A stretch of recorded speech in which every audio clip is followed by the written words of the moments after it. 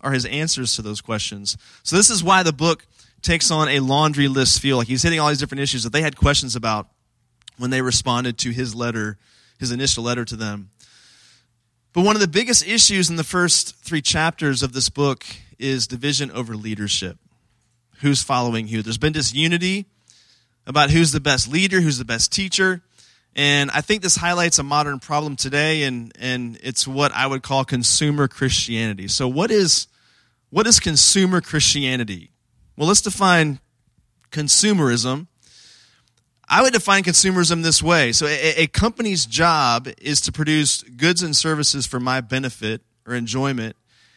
And if I don't like something, well, I'm going to take my business elsewhere.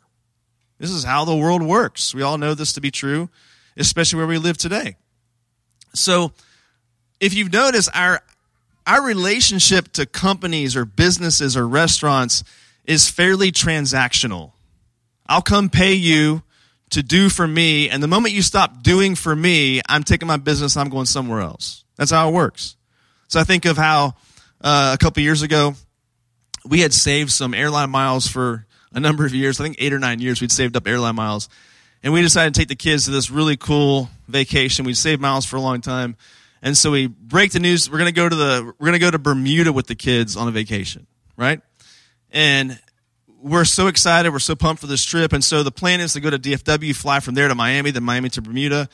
And the whole thing's laid out for us for a little over a week.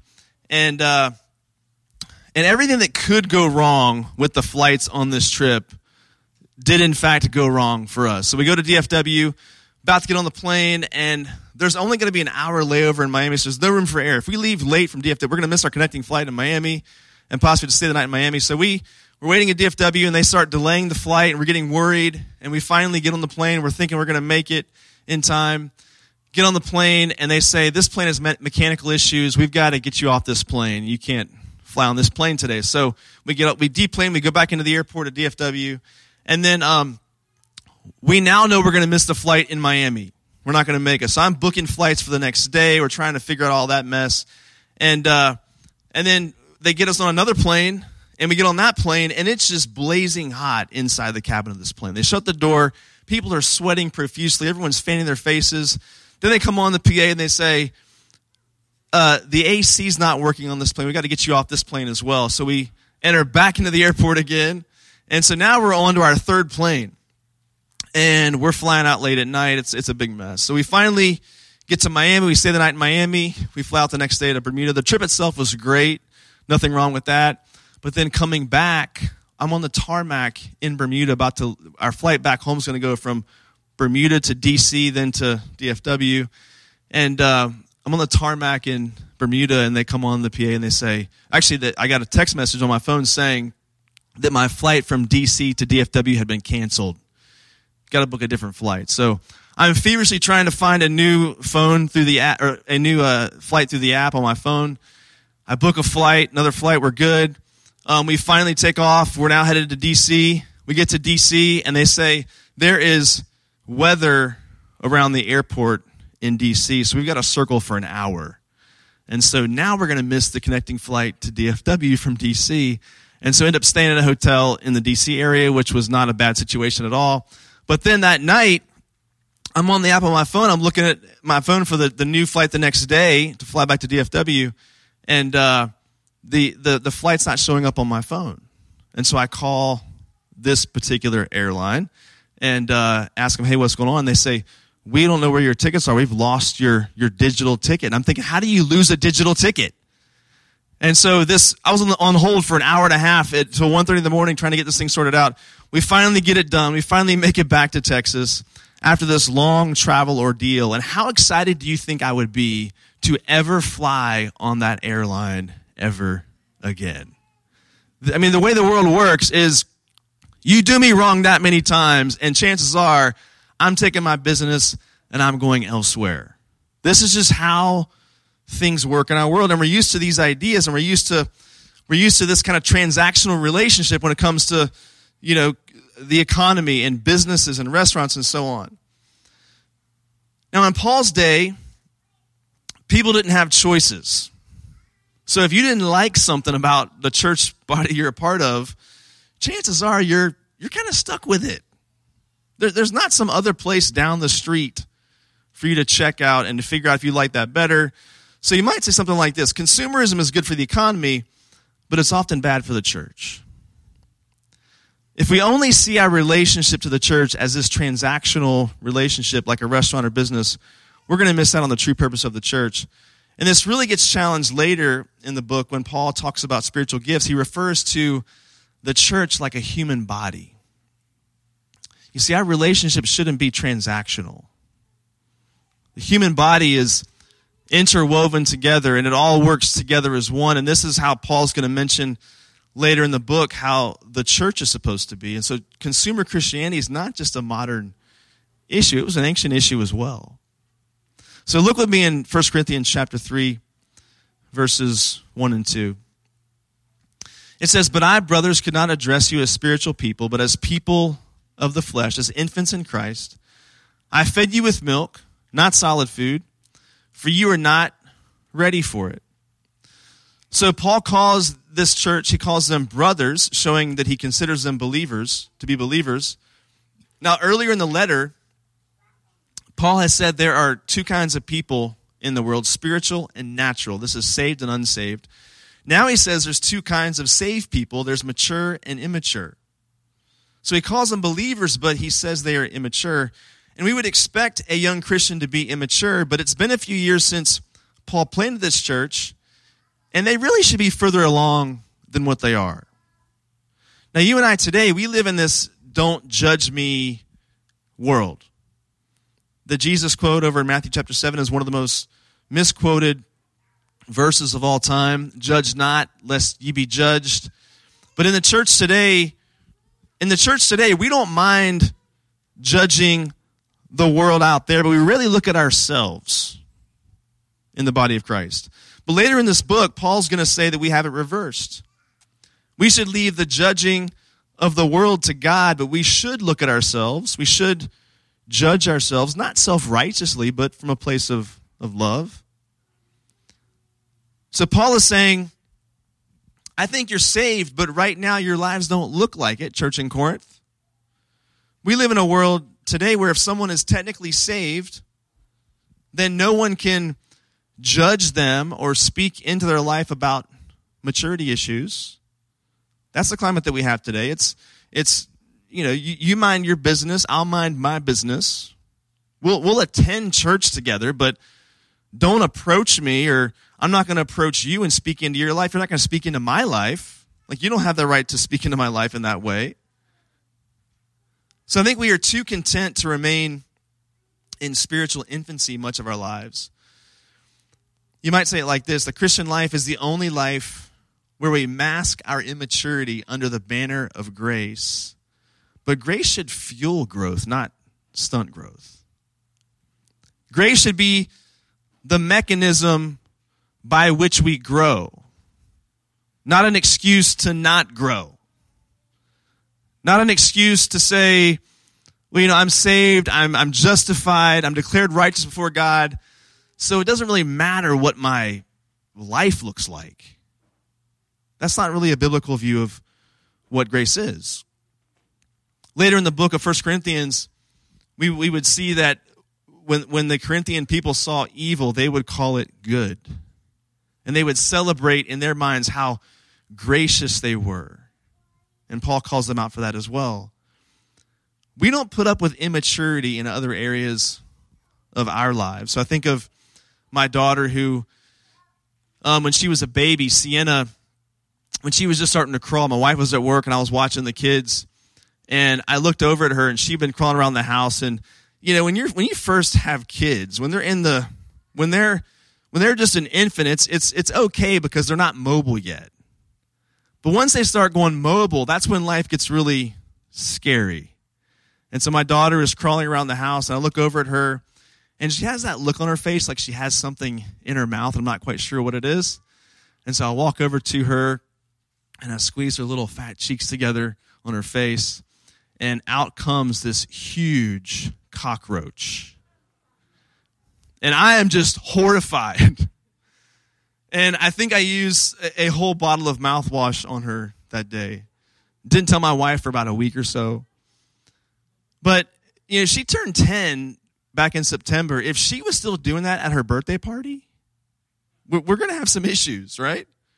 Because we expect we expect immaturity when they're infants or toddlers, but we expect growth, maturity. And if a mother sees her child isn't growing at the right pace, she's concerned. She goes to the doctor and says, hey, something's wrong here. And so really this is Paul's interest. This is not some judgmental thing for him. He is interested in the maturity of the Corinthian church. So when Paul says, I fed you with milk, not solid food, what is he getting at there? Well, milk will be Christianity 101. This is the basics. This is, solid food might be more advanced doctrine, but milk is Christianity 101. So Paul says, you aren't living out the basics very well, church in Corinth. I want to give you the meat, but you're still spitting up the milk. I want to give you the meatier stuff, but you're still spitting up the basic things. And it's been a few years since he's seen them, and in this letter, he has to address some basic things. Paul has to address disunity, division, sexual immorality, getting drunk off communion wine, people suing each other. And back then, if they were in a pandemic and had to deal with the face mask thing, they would have fought about that too. They were a disunified congregation. So Paul is asking, listen, church, why are these things your biggest dilemmas as a church? Your problems should be things like, how do we disciple all these new believers? How do we help the poor? How do we allow people to use their spiritual gifts for the building up and edification of the church? So those are the dilemmas of a church that's mature. Several years ago now, as a high school pastor, I had this senior class. That was a really big senior class, and I was thankful that they were still involved and plugged in for their senior year. But we had like 15 guys in the class, which is just huge for most senior classes in most churches. And I'd say about 5 of those guys were coming and attending and all claimed to be Christians. But there was just something that was just not, there was a real immaturity struggle with some of these guys.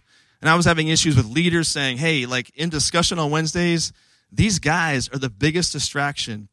And the rest of the guys want to learn and grow, and these guys are just distracting everybody. And so I kind of made it my personal project. I'm going to take those guys aside and just kind of do something separate with them on Wednesday nights. And I was having the same issues. And I know they were kind of more the party crowd. I knew their background and all that, just trying to meet them where they're at. But they all claimed to be Christians. And finally one Wednesday, I just said, hey, listen, I'm not mad at you guys, but I just want to know, like, what is it? Like, what's going on with you? And they all said something very so. They're like, we just feel like we come here on Wednesdays. We already know this stuff. Like everything y'all are talking about, we already know all this. And I didn't get defensive. I just let them say what they were going to say. But I will tell you that is a statement I have heard from students over the years. And I will tell you, parents, it is a red flag statement. And here's why. Because in that statement, there is a lot of pride. Someone is saying, listen, those basic things, y'all, the basic doctrines of the faith, I got that nailed. I already understand all that. But what I've noticed in my years in high school ministry is that very often the person who says that is very often living a life that might look more like the church in Corinth. And it's just this ironic thing to me that the person who's often bragging about how much they know, who says they've already got all that nailed, I already understand all of that stuff, give me the meat, give me something with more substance. It's usually that person that's not living out the basics all that well. And this is kind of what's happening here in the church in Corinth. When I hear someone say those words, it almost never ends well. I'll tell you the 5 guys I'm thinking about, each one of them graduated, and it was like train wreck, train wreck, train wreck. because there was no living out the basics of the Christian faith. This assumption that if I just mentally understand something, that means I've got it. No, you're not living this stuff out. And this is really what Paul is addressing in the church here in Corinth. It does no good to give someone meat when they're still spitting up the milk. Look with me at the end of verse 2. It says, "And even now you're not ready. You're not yet ready, for you are still of the flesh. For while there is jealousy and strife among you, are you not of the flesh and behaving only in a human way? For when one says, 'I follow Paul,' and another, 'I follow Apollos,' are you not being merely human?" So now Paul tells them why he calls them immature. And this is, he says, Exhibit A is because of your jealousy and strife that I see among you. You know, Paul and Apollos were very different people. And based on their gift set, people began to hold them up almost like idols. And Paul is saying, no, listen, don't you're looking too much at us. Don't look at us. We're not the point. You know, following a leader or a teacher should never trump following Christ. Now, is it wrong to appreciate and honor and love certain Christian leaders? Of course not. But they shouldn't replace Jesus. If there is there only one or two teachers or preachers that you listen to? Or only one or two authors that you like to read? What's ironic about the digital world today is that we have access to more people than ever before. But then we compare everybody. We pick one or two and just follow those one or two, and it leads to this kind of narrow tribalism in the church. And right now, the irony of that is right now, we have so many options, but I mean, those of us like me, Dave, other people that are preaching in local churches, like we just get compared to the celebrity culture anyway, right? Because everyone has access to that. And so, unlike here in Corinth, where there are these local guys, Paul and Apollos, that are being compared, you know, so often for us, we buy into the temptation to think, you know, this person, this theologian, this pastor is right about everything, and everyone else is just wrong. And somehow that's always the person that I follow. I once heard Pastor David Platt say, "Something in my theology is wrong. I'm just not sure what it is." That's really a nice way of saying, don't follow me too closely.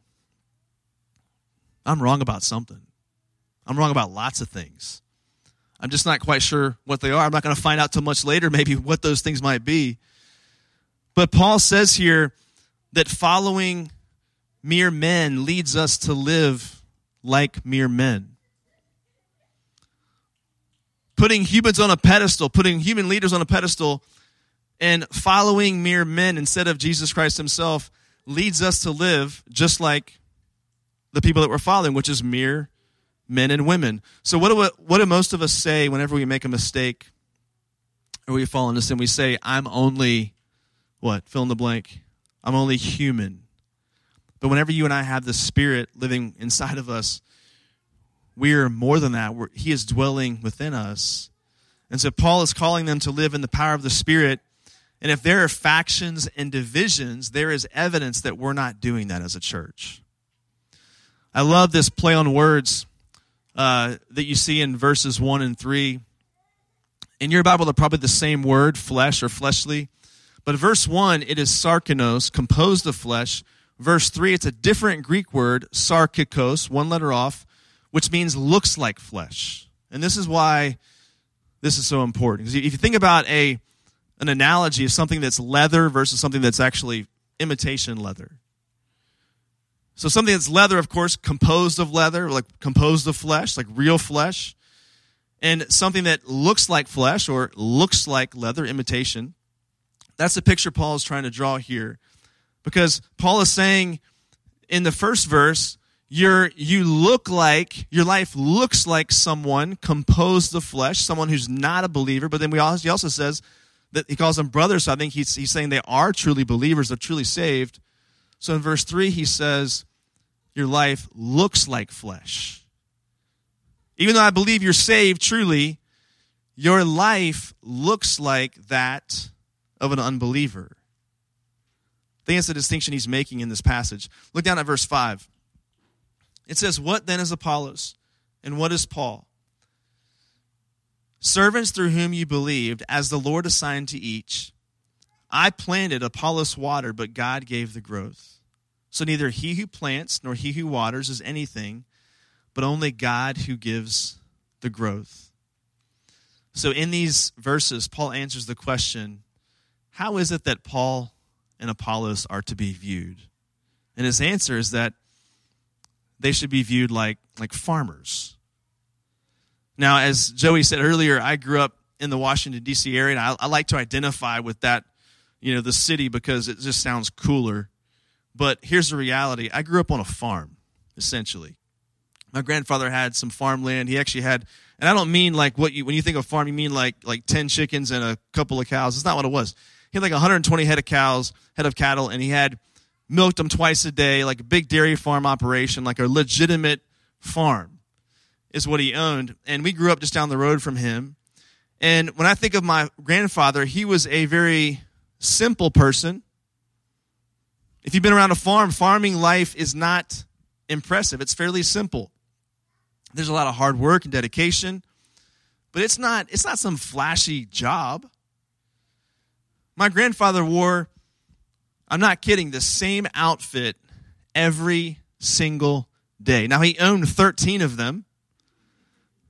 And I could see this thing for the young people, this thing called a clothesline at my grandparents' house from my house. I could see it from my house. And my grandmother would do his laundry. He would have like 6 pairs of jean like overalls on the clothesline, and the same exact 13 of the same button-down blue shirt. He wore the same thing every single day. He's a very simple person, a very hardworking, simple person. Wasn't a flashy person at all. But when I think about him in his profession as a farmer, we recognize that every year he would till the field, he would plant a crop, he would pray for rain. He recognized that he was at the mercy of the elements. He had no control over it. He could do some environmental things, but he had to wait on God to show up with rain and sunshine if things were going to grow.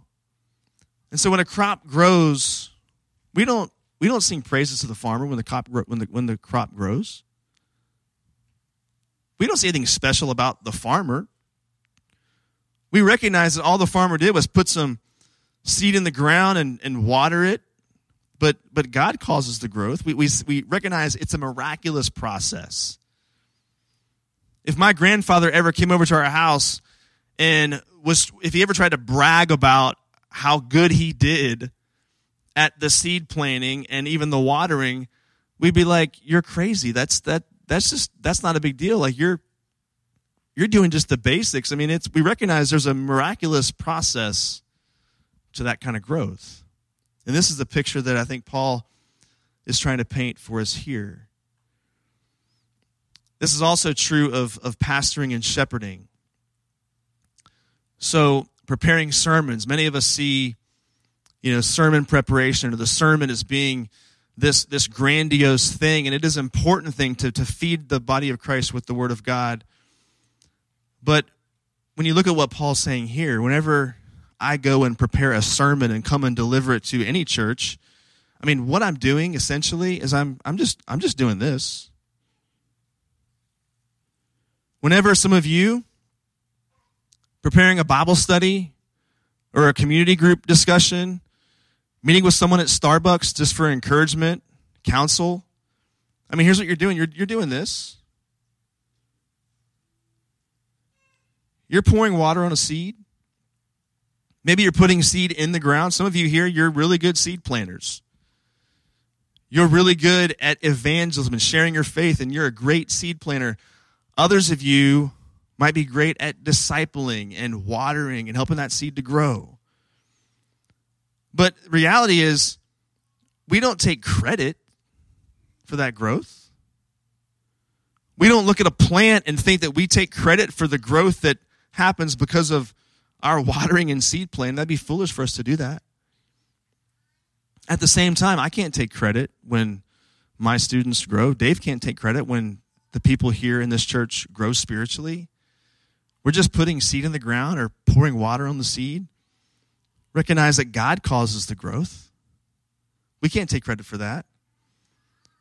So what this reminds us of is that pastors should be more like farmers and less like rock stars.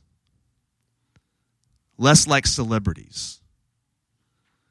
One of the things that I appreciated when I did move here back in 2004, when I first met Gary DeSalvo, who was the lead pastor at TBC for a number of years, for 38 plus years, and then David Murray was on staff at TBC at the same time, is that, guys like Dave and guys like Gary were regular guys that you could just relate to and talk to. And I love that about them. And, some churches, even some big churches will have, this thing behind the stage called a green room, where the pastor, maybe he goes back there before he preaches, and there's like platters of fruit, water at 42 degrees, individually wrapped cashews. I don't know what's back there in that room when churches have those kinds of places, but I was grateful that, the church that I was attending, or church I was working at TBC, we don't have that kind of pretense. It's just like, he's just one of the guys that gets up on stage, he preaches a sermon, and doesn't take himself too seriously. And we live in a culture, of course, now where there's like the celebrity, rock star, kind of pastor persona because of just the way that media works and all of that. But listen, a ministry should always point beyond itself. A good sermon should always point beyond itself. As preachers, we can get sucked into thinking that the power lies in our own words. That our words are special. And we can lose focus of that. Now listen, on the other hand, we don't diminish the work. Because if the farmer doesn't plant, and if the farmer doesn't water, what happens?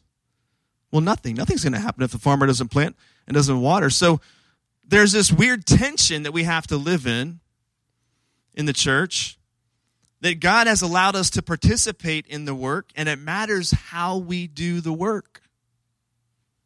This passage isn't saying leadership doesn't matter or gifting doesn't matter. We have to live in this tension that, yes, conversion and spiritual growth are of God and from God. It all originates with Him, but He in His grace, He uses humans to play an important role, just like He does with a farmer who's tilling up the soil and putting a seed in the ground and putting water onto that seed and watering it to see if it can grow. So there's a responsibility that we all have to see those things happen, but at the same time, we can't take credit for it. So elsewhere, Paul writes about qualifications for being a deacon or an elder. He talks about how the character of a leader matters. You'll see that all throughout the epistles in the New Testament. He also writes in 1 Corinthians 12, Ephesians 4, Romans 12 about spiritual gifts. Listen, everyone's gifted differently, and that should be accounted for when people lead. If someone's not gifted at mercy, they probably shouldn't be the person who's going to do the hospital visits or doing the really intense counseling if they're just not good at those kinds of things. If someone's not gifted at teaching, they probably shouldn't be in that kind of role. So listen, gifting matters, and leadership matters. Paul's not saying it doesn't matter. He's simply saying, don't idolize and put on a pedestal your leaders and teachers. I think of a couple of years ago, as a staff at TBC, we went to we go to a city about every other year as a staff just to go to a conference, or even go create our own conference sometimes, visiting churches and those kinds of things. And about 2 years ago, we went to Atlanta, Georgia to go and visit some churches, and also part of that trip involved us going to the Chick-fil-A headquarters to talk to their community program and just hear how they reach out to their local areas from their stores with their community partners. And it was also just really interesting to see how they create their corporate culture in that company. I mean, you know this. If you go to a local Chick-fil-A, you can just see it's just a little bit different. It just has a different culture, a different vibe from other kinds of restaurants that are in the fast food industry. And so it was really interesting seeing their headquarters. And the guy giving us the tour takes us up onto this one floor in their headquarters, and we can see this glass wall in this boardroom.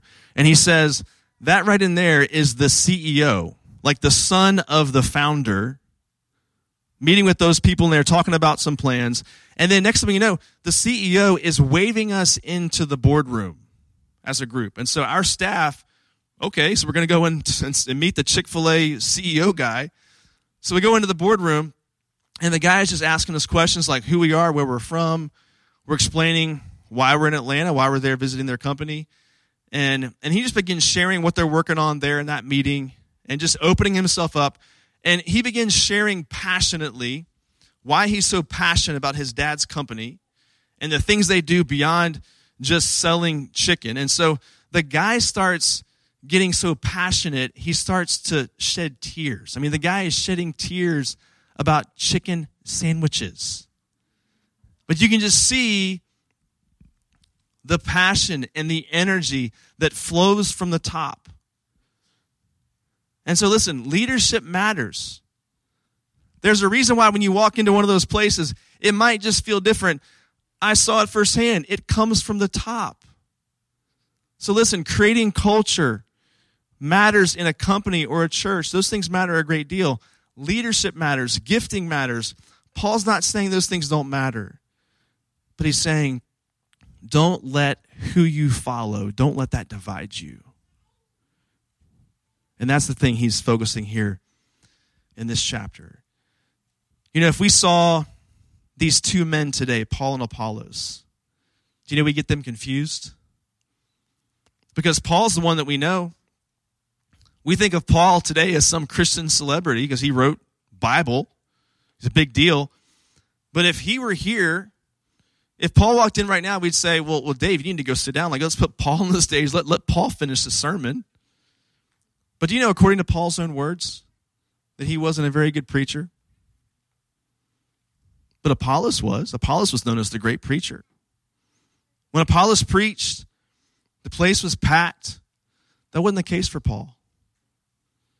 If we did a church conference, Apollos would be the keynote speaker, and Paul would have maybe led a breakout session. You know, the irony here is that the preachers that Corinth loved are barely known to us today, but the one they overlooked, Paul, is the one that we know today. And why is that? Because God had different assignments. He had different roles for these different men. I think it's easy today to get caught up in the competition game in the ministry world. You know, God has different assignments for each, but that should not lead to strife or jealousy in the body of Christ. I like how Warren Wiersbe says this. He says, a mature Christian uses his gifts as tools to build with, while an immature believer uses his gifts as toys to play with or trophies to boast about. Many of the members of the Corinthian church enjoyed showing off their gifts, but they were not interested in serving one another and edifying the church. Everyone's gifted differently. And that is God's wisdom so that he gets the glory. I'm often humbled at how many different gifts it requires to pull off virtually anything in the church. I mean, just coming in here and seeing there's a person doing each little role on a Sunday morning here. And the same is true for midweek groups and so on. I know here, and whether you're doing mission outreach events, it all requires so many people to pull it off.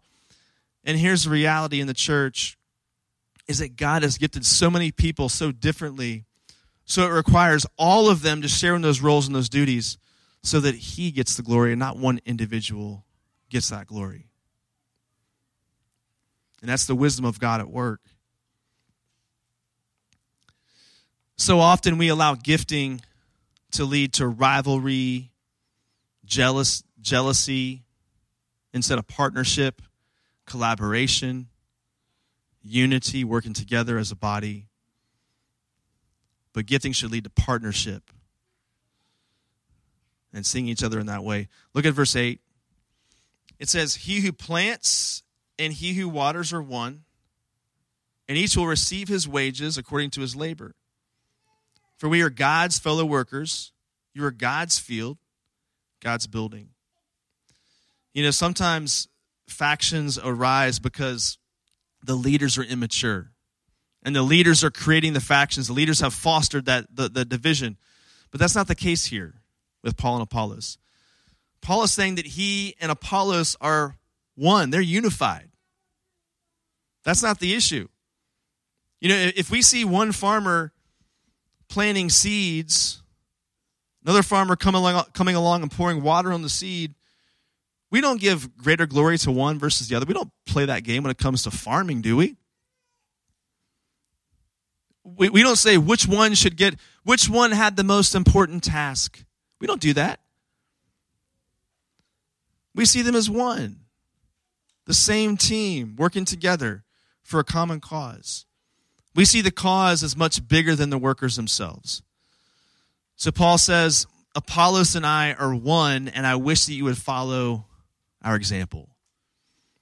So how do we avoid jealousy and strife in the body of Christ? Well, verse 9 tells us, Paul says we need to see the leaders and the people in the proper light.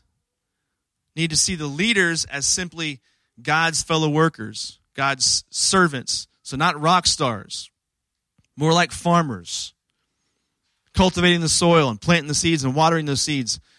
Need to see the people as God's field or God's building. So Paul's been using a farming analogy, but now he switches to architecture. You know, we always say that the church isn't a building, and we've been reminded of that, especially the last 8 months or so. But Paul says the church is a building, just not the kind that we thought it was. It is a spiritual building being built by God. So notice the emphasis on possession. You are God's field. You are God's building. The church is his possession. It doesn't belong to any one preacher, teacher, or leader. The whole thing belongs to him. You know, in Corinth, buildings had inscriptions on them. Many of them did. And I can't interpret what these words mean right here, but many buildings had inscriptions on them. It may be describing what the building was, or some were inscribed with people's names, like you might see today. The benefactor of the building maybe gave some money for it, and so that was dedicated to them. But when Paul says this, you are God's building, it's as if he's saying, my name isn't on your building. Apollos' name isn't on your building. God's name is on the building. You belong to him. And the same is true for you here at GBC. You are his possession. If we are like a spiritual building, then his name is on this building. And I don't mean to belabor this point. I'm sure Dave has done this the last few months too, but man, it has felt like every sermon we preach at TBC somehow comes back to COVID, right? It always comes back to COVID. I don't mean to belabor that point, but if the last 8 months have taught me anything personally, it is this: I cannot find my identity in a ministry position. You know, March 8th, when I preached here, was like the last regular Sunday I remember. And I will tell you that two of my worst fears would be preaching to a camera and preaching to an empty room. Like every preacher has the nightmare that like you're going to preach a sermon, but like no one showed up that Sunday. They just didn't feel like coming. But that's been the way it's been for like 6 months or so. And so listen, I have realized a lot of things the last few months. I cannot find my identity in a ministry position. My position, your position is in Christ. And all of us struggle with consumer Christianity. Listen, I can sit up here and rail against consumer Christianity and how it affects the church and the congregations, but listen, I struggle with it too. Because whenever the relationship becomes transactional between the congregation and the church itself, people like me, we feed that monster. We we feed that thing all the time in how we even set things up or how we talk about the church and present the church to the congregation. So all of us struggle with consumer Christianity, leaders as well. And so we know that the coronavirus has done a lot of killing these last few months. But may it be in God's providence that he is using it to kill off consumer Christianity. When Paul came to Corinth, he said, "For I decided to know nothing among you except Jesus Christ and him crucified." So Paul, he stripped it down intentionally. He stripped it down, took away their rhetoric and their sophistry, their human wisdom. He took all that away. And he said, "I just came to preach to you the simple gospel of Jesus Christ crucified, resurrected." He stripped it down so they would not miss the power of the cross. And so maybe this stripped down state is exactly where God wants us to be. Let's pray. God, thank you for your gospel. We thank you for how you constantly remind us over and over and over again how you're at work in ways that we can't explain, that we can't understand. There isn't one person in this room that thought 9 months ago things would look like this. Yet we know you are teaching us, you are growing us.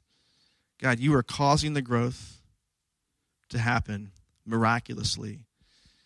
God, may we never take our hand off the plow. May we never take our hands off of doing the work that you've given us to do. We thank you for the privilege that we have to participate with you in the work in some way that we can't even understand. But God, I also pray for just the things that GBC here is walking through, just like we are over at TBC, that there would be peace, there'd be unity, there would be this sense of like we're on this mission together. God has still called us to reach our city in spite of some human limitations. And God, help us to see it as that. And to be wise people and discerning people as we walk that road, Father, together. We pray this in your name. Amen.